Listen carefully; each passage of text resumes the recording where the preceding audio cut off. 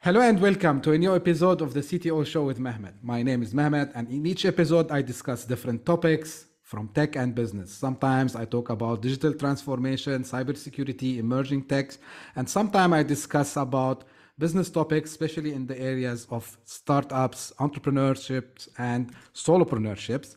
And as you know, from time to time, I have with me on the show some guests who are thought leaders who I would like to gain from them the insights that they had over the years from their experience. And today, I'm very happy to have with me Dr. Priscilla. She's joining me live now. Just a quick introduction. Priscilla, she's a founder, moderator, author, and keynote speaker with extensive experience in business, venture capital, and innovation. Thank you very much for being with me, Priscilla, today. And if you just want to add anything about yourself and what you do, and then we can start to take the conversation from there. Thank you a lot, Mehmet, for having me. Yeah, I'm Priscilla. I'm Swiss German, and I'm the founder and CEO of my startup Network X. And I'm something what you call female solopreneur. And I'm more than happy to share my experience and my learnings that I had so far. And yeah, thanks for having me, Mehmet. Most welcome.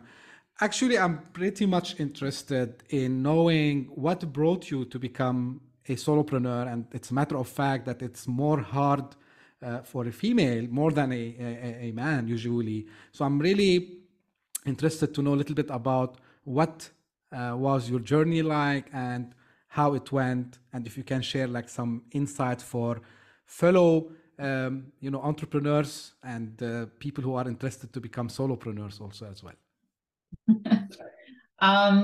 Yeah, I would say it that way. There are a lot of parallels between dating and entrepreneurship, in the way that most people that are single did not intend to be single, but would be happy to be with someone that's suitable. And however, realize that it's better to be alone than with someone wrong. And the same thing you have with co-founders. So I had two co-founders and it didn't work out. I lost my technical co-founder, what was specifically hard. And then I decided, due to that experience, that it was like fight or die thing. So I decided to continue even without my co-founder. And I don't regret it. However, if someone would have told me, like I was an employee most of my life, that hey, create a business, create a startup all by your own, like all by yourself, I would have been too scared. But I think it's good that I started with co-founders and I lost them because I would not have made that decision by choice. Yeah, so, but I think it's, I don't regret it. It has also a lot of advantages. So I can just encourage you to go for it. And I also have brought some advice with me that helps you to manage it as a solo founder. Yeah. I'm asking this question early on the show because usually I ask it later, but because we started from here. Yeah. I also left the corporate world and I became kind of a solopreneur currently. Do you see it as a trend? And if yes, why do you think it's now a trending, topic of becoming a solopreneur?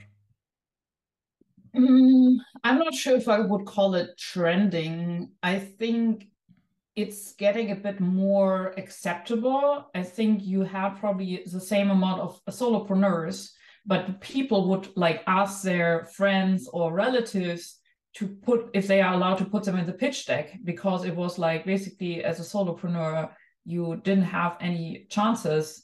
And nowadays, I mean, it's still that a lot of investors, most investors are not investing in solopreneurs, and which kind of is discriminating. And the reason for that is that obviously as a solopreneur, like everything, at least from objective point of view, lies on your shoulders.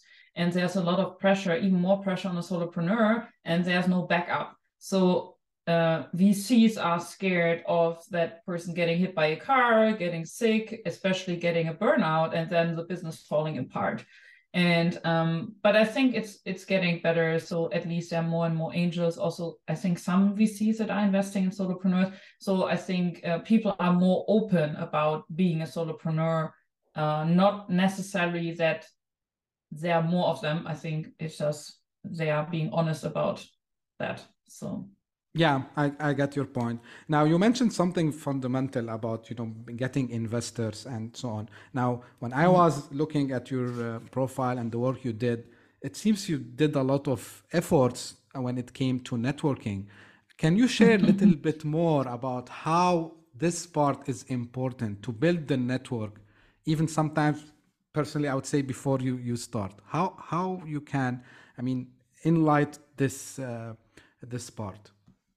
yeah, I think you mentioned a really important point. So a network is not something that you can switch on and off like a light. It's something that you build.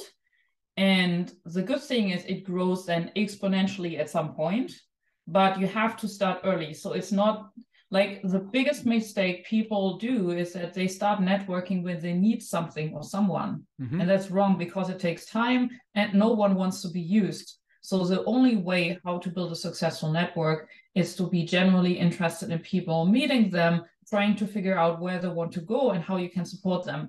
And then things start coming back from other sides, from somewhere people also start supporting you. And it's like a give and take kind of thing. And as a solopreneur, it's specifically important because, I mean, not just as a solopreneur, for whatever you want for whatever you want to do in life, you will not be able to do it by yourself. It's like even the idea generation of a startup is like it's like puzzle pieces coming together from different sides. So it's like the best advice I got at the beginning when I had my ideas to talk to people, and I would get little tweaks, little additional ideas, and that's how it formed to become what it is today. And also, like for me, one essential part for actually being where I am now with my startup was that I invested heavily all the time, even now, in partners, in collaboration. And collaboration means giving and taking, not just taking, right? Mm-hmm. And building up a network to investors. Like I bootstrapped, so I didn't get investment. But if I want to raise, I have a network. So with investors, it's specifically important because they are being flooded with pitch decks. So you need warm intros. So if you just write them, it's like you're one of, I don't know how many hundreds or thousands. So that's where you need contacts. You need contacts to other founders so you can learn from them, that you have some sparring partners. You need a network for, how to to get advice, to I don't know, get advisors, board members, customers. So for everything in life you need a network. So if people tell me they are too busy for networking, then I think that's so stupid. But yeah, I have to agree with you because when I was younger, I did this mistake and I was thinking, yeah, like with all the ideas I have in my mind, with all, the tech that I can come up with, I don't need network, but no, yeah, I agree with you. This is 100%. What changed that, Mehmet, for you? Like, did you have like one incident where you thought, okay, that opened your eyes, or? That's good that you are now asking me the question, and thank you for asking me this. For me, it was like not one single event. It was like a series of events that after it, Okay. like you start to see a pattern, right? Okay, the first time you try to do something, I don't call it fail, I call it learning. So, you learn something here. And then, this learning Yeah. is like you're a continuing education. And, at some stage you graduate and you say, hey, listen, what? You cannot do this by yourself. You need to go and build the network. You need to, put the base, and then after that you continue. So Yeah. for me, yeah, it was not like a one single event that caused this. It was a series of events, and it took like 10 years almost until I reached there. But Better late than never. exactly. Now you bootstrapped your business, and again, I'm biased a little bit, and I always like get interested in any entrepreneur or solopreneur who bootstrap their businesses. I'm not against, raising funds, of course not. But from your experience, really, what or let me ask this way, when do you think is it right to bootstrap, and when do you think no, this business cannot be bootstrap, it should immediately go and get some funds from somewhere? Okay, so I think it's right to bootstrap if you don't have another choice. And I think that's the biggest thing. So when I had my idea and I started to get into some startup programs, basically the programs would be focused on, you need to fundraise, and the bigger the ticket size you get and the more famous investor is, then you made it and you are awesome and you're succeeding. And there it was already that way that investors were a bit more risk averse. So it would be really hard to get funding without an MVP, for example. Mm-hmm. And then there came this warning letter from Y Combinator that, the next 12 months, it will be really hard for founders to raise funding. And a lot of big startups would let people go because they would have problems or would go bankrupt because they have problems to close the next round. So when you get, I don't need to tell you, when you get investments the first time, it's like basically taking like a nose of cocaine and you are like hooked, and you need, like, usually startups raise like every year funding, and you are growing. Usually you have more stuff and you're growing faster than your cash flow would allow it. And so you're basically dependent on getting the next, basically a shot of money then the next year, right? If you don't get that, either you need to shrink or actually some go out of business. So that was one thing. Now you had the incident with the Silicon Valley Bank. So investors are, even though it had nothing to do with the startup side, investors are even more scared. So I think we are going now away. I think it was also kind of a bubble away from, it's like, oh, it's innovative, we throw money at it, to something like startups are treated more like normal businesses. So they are evaluated much stricter, and it looks is basically, I think startups now need to grow more sustainably because not everyone is getting funding. Actually, funding is getting quite hard, and usually you are getting it later. So most companies need to bootstrap until a certain point where they have a proof of concept, they have a product market fit, and if they want them to expand fast when they already have a product revenue and customers and so on, I think then nowadays you probably like get money, if your business is scalable. But before, I think it's not much of a choice. Like most startups or many startups don't get funding anymore because too high risk, So, Yep. Yeah, got it.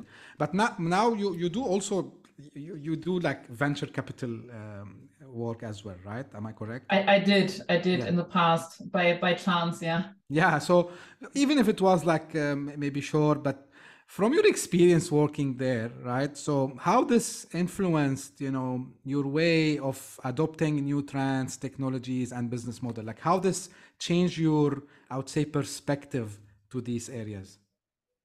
I think it's changed it in the way that I know what VCs are looking for, which is helpful.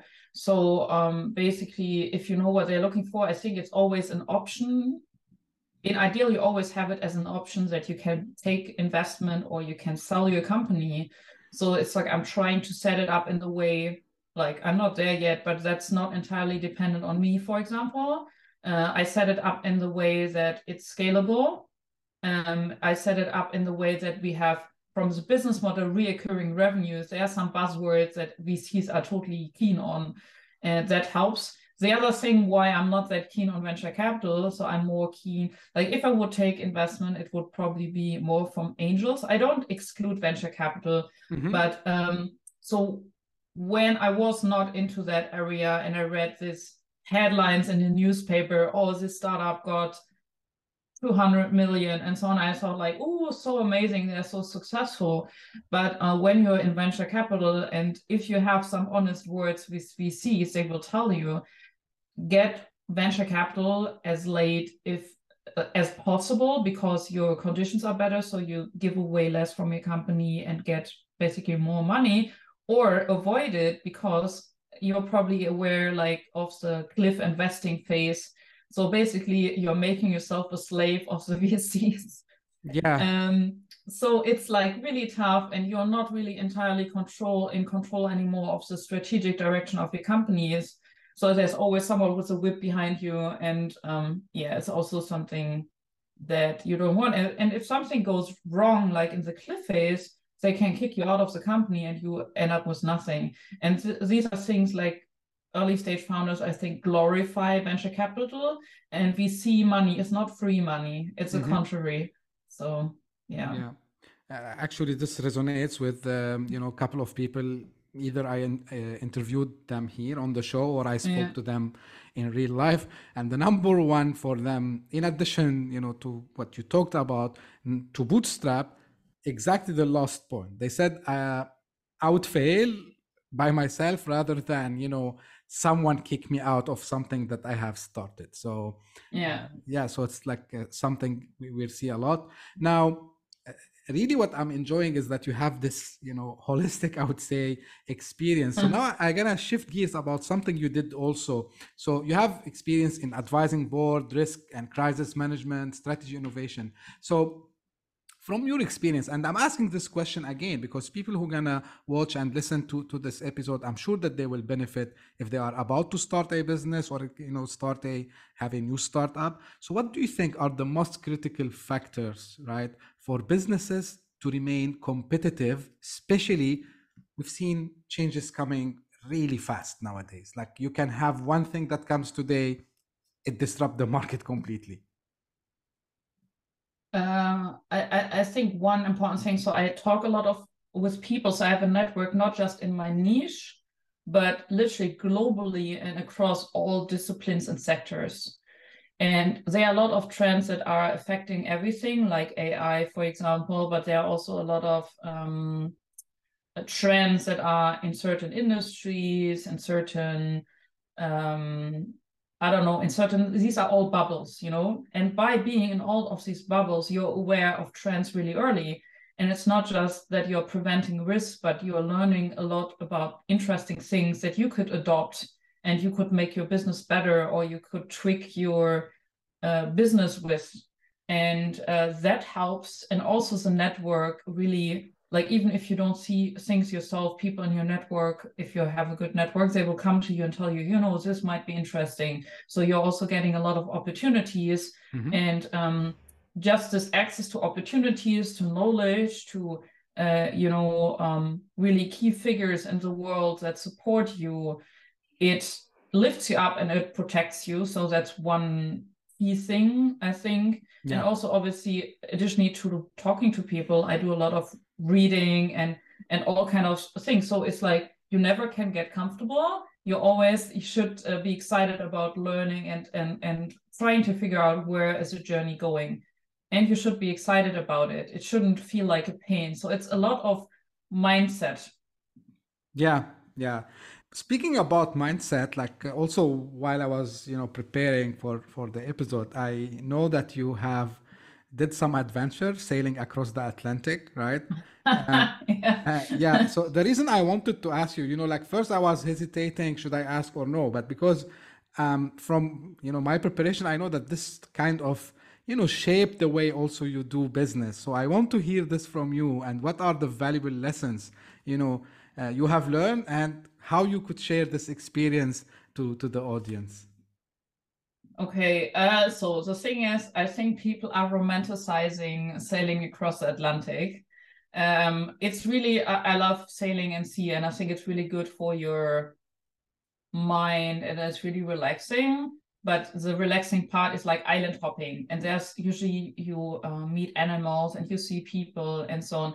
But if you do blue water sailing, it's basically like we were nearly 3 weeks on the water, and you would see stuff the first 3 days and maybe the last 3 days. In between, most of the time, like there's nothing. Everything is moving. Everything, it's like you're basically more or less on your own or with the people you sail. You get sleep, like not enough sleep. You are in storms for days and all these things. And the worst thing with that is that it's like you can't just change your mind and say, okay, I'm getting out of this boat, because you're in the middle of the ocean. And I think it's comparable to a founder's journey. It's like You can't just say like wake up one morning and say, okay, I'm done with it. It's like, and here have it. Or like having a child is probably similar. And I think you really, what I found one of the key success factors as a founder is your mindset and how well you're able to deal with your emotions. It's like that's the foundation for everything. If you're not on top of that, it's like everything will crumble and you can literally destroy your business within a day. And that was a really hard learning within my first year of being a founder, because the volatility, especially at the beginning, is so high. It's like some days it feels like you're winning and other feel like everything is falling apart. And you need to deal with that. Otherwise, it destroys you. Wow, that's really, I would say, eye opener. Because I was just trying to visualize it. As you said, you are in the water for, I don't know, days, and you cannot see anything. So yeah, that resonated quite well with me. We're coming to an end, Priscilla. Just I want to ask you about your current startup, Network X, like how it's helping innovators and exclusive clubs around the world. Like if you can just give us some, information about your startup. Yeah, Network X, it's called, is a lead generation platform for the most exclusive clubs in the world, like business, private members, service, polo, yacht, golf, automobile clubs. And it helps the clubs to solve their challenges in the area of overaging, diversity and inclusion, growth, expansion, member inactivity. On the other hand, like my aim is like I was not born with a silver spoon in my mouth, so I built up everything by myself, and I'm really proud of that. And one big factor to building up my world-class network was joining exclusive clubs. So I joined my first club by accident because I got a management award from them. And then I looked globally when I was working always for similar clubs. And I tried to figure out like why other amazing people that are young and want to change the world, why they are not in these clubs, and there are different factors. They don't know about them. They think they don't know about the requirements, so they think they are not good enough, or they don't have any members that would recommend them because they don't know anyone. So one thing for me is I want to help people to build up a world-class network independently of their social, ethnic origin, gender, sexual orientation, just amazing people that with a good heart that want to change the world. And basically, you can sign up on Network X for free, and if you're accepted, you get suggested suitable clubs for you. And my aim is basically to help people to achieve the same as me, probably in less time and with less, effort and pain. And yeah, so that's my mission. That's great to hear that, Priscilla. Like I'm always, fascinated by any startup founder, solopreneur, whatever. Sometimes now we see also like new namings like indie hackers, nomads, Okay. whatever you want to call them. But these people like who are trying like yourself, trying to leave the world, as we say, a better place than when we found it. Especially if we can give back to society, solving the things that at our times maybe we were not able to find. So I really appreciate the work you're doing, and as I said, I was pretty much fascinated by all the work you have done. Thank you. Any final thoughts you want to share before we come to an end? Well, I want to thank you because I think you are inspiring a lot of founders to be with your podcast. So that's your way you make the world a better place. So thanks for that, and thanks for inviting me. And I mean, for me, it's like I encourage everyone to connect with me and reach out. So if I can help, I'm always happy. And also, if you want, so I published a best-selling book. So I'm happy to share the PDF for free with your audience. Amazing. So please go ahead. I just want to share one thing, and the future is bright and everything is possible. And I think that's something that you always need to keep in your mind during COVID, during war. It's like you as a single person have an impact. And it makes you feel so much better about the world if you don't feel like a victim, but you go out and do something and make other people's lives in the world better. So I can just encourage you. It's like, and even if you're employed, it's like you're not tired, you're uninspired. And like, honestly, like I was a risk consultant. So I'm probably one of the most risk averse people in the world. And I find being a founder is worth it. And it's not as scary as you might think. Yeah. Wow, like I think this is the best message ever. Someone who used to be working in the risk department and really, but it's very inspiring and really thank you for sharing this message. I Thanks would for make having sure me. also to share, the website and how you can get in touch with Priscilla on the episode description, whether on your favorite podcasting platform or on YouTube. Well, thank you very much, Priscilla, again for being my guest today, Thank you, and Mehmet. thank you for everyone who would be watching this either on YouTube. Don't forget to subscribe to the channel. If you are listening this using your favorite podcasting platform, don't forget also to subscribe and please tell your friends and colleagues about it. And I hope, as usual, that you enjoyed the content today. And if you have any feedback, any questions around this episode or the show in general, please don't hesitate to get in touch with me directly, either by email, Twitter, or LinkedIn. Also, if you would like to come on the show and discuss any topic related, I would be more than happy also to have you with me here. And as usual, I will leave you and we will meet again in the next episode. Thank you very much. Bye bye.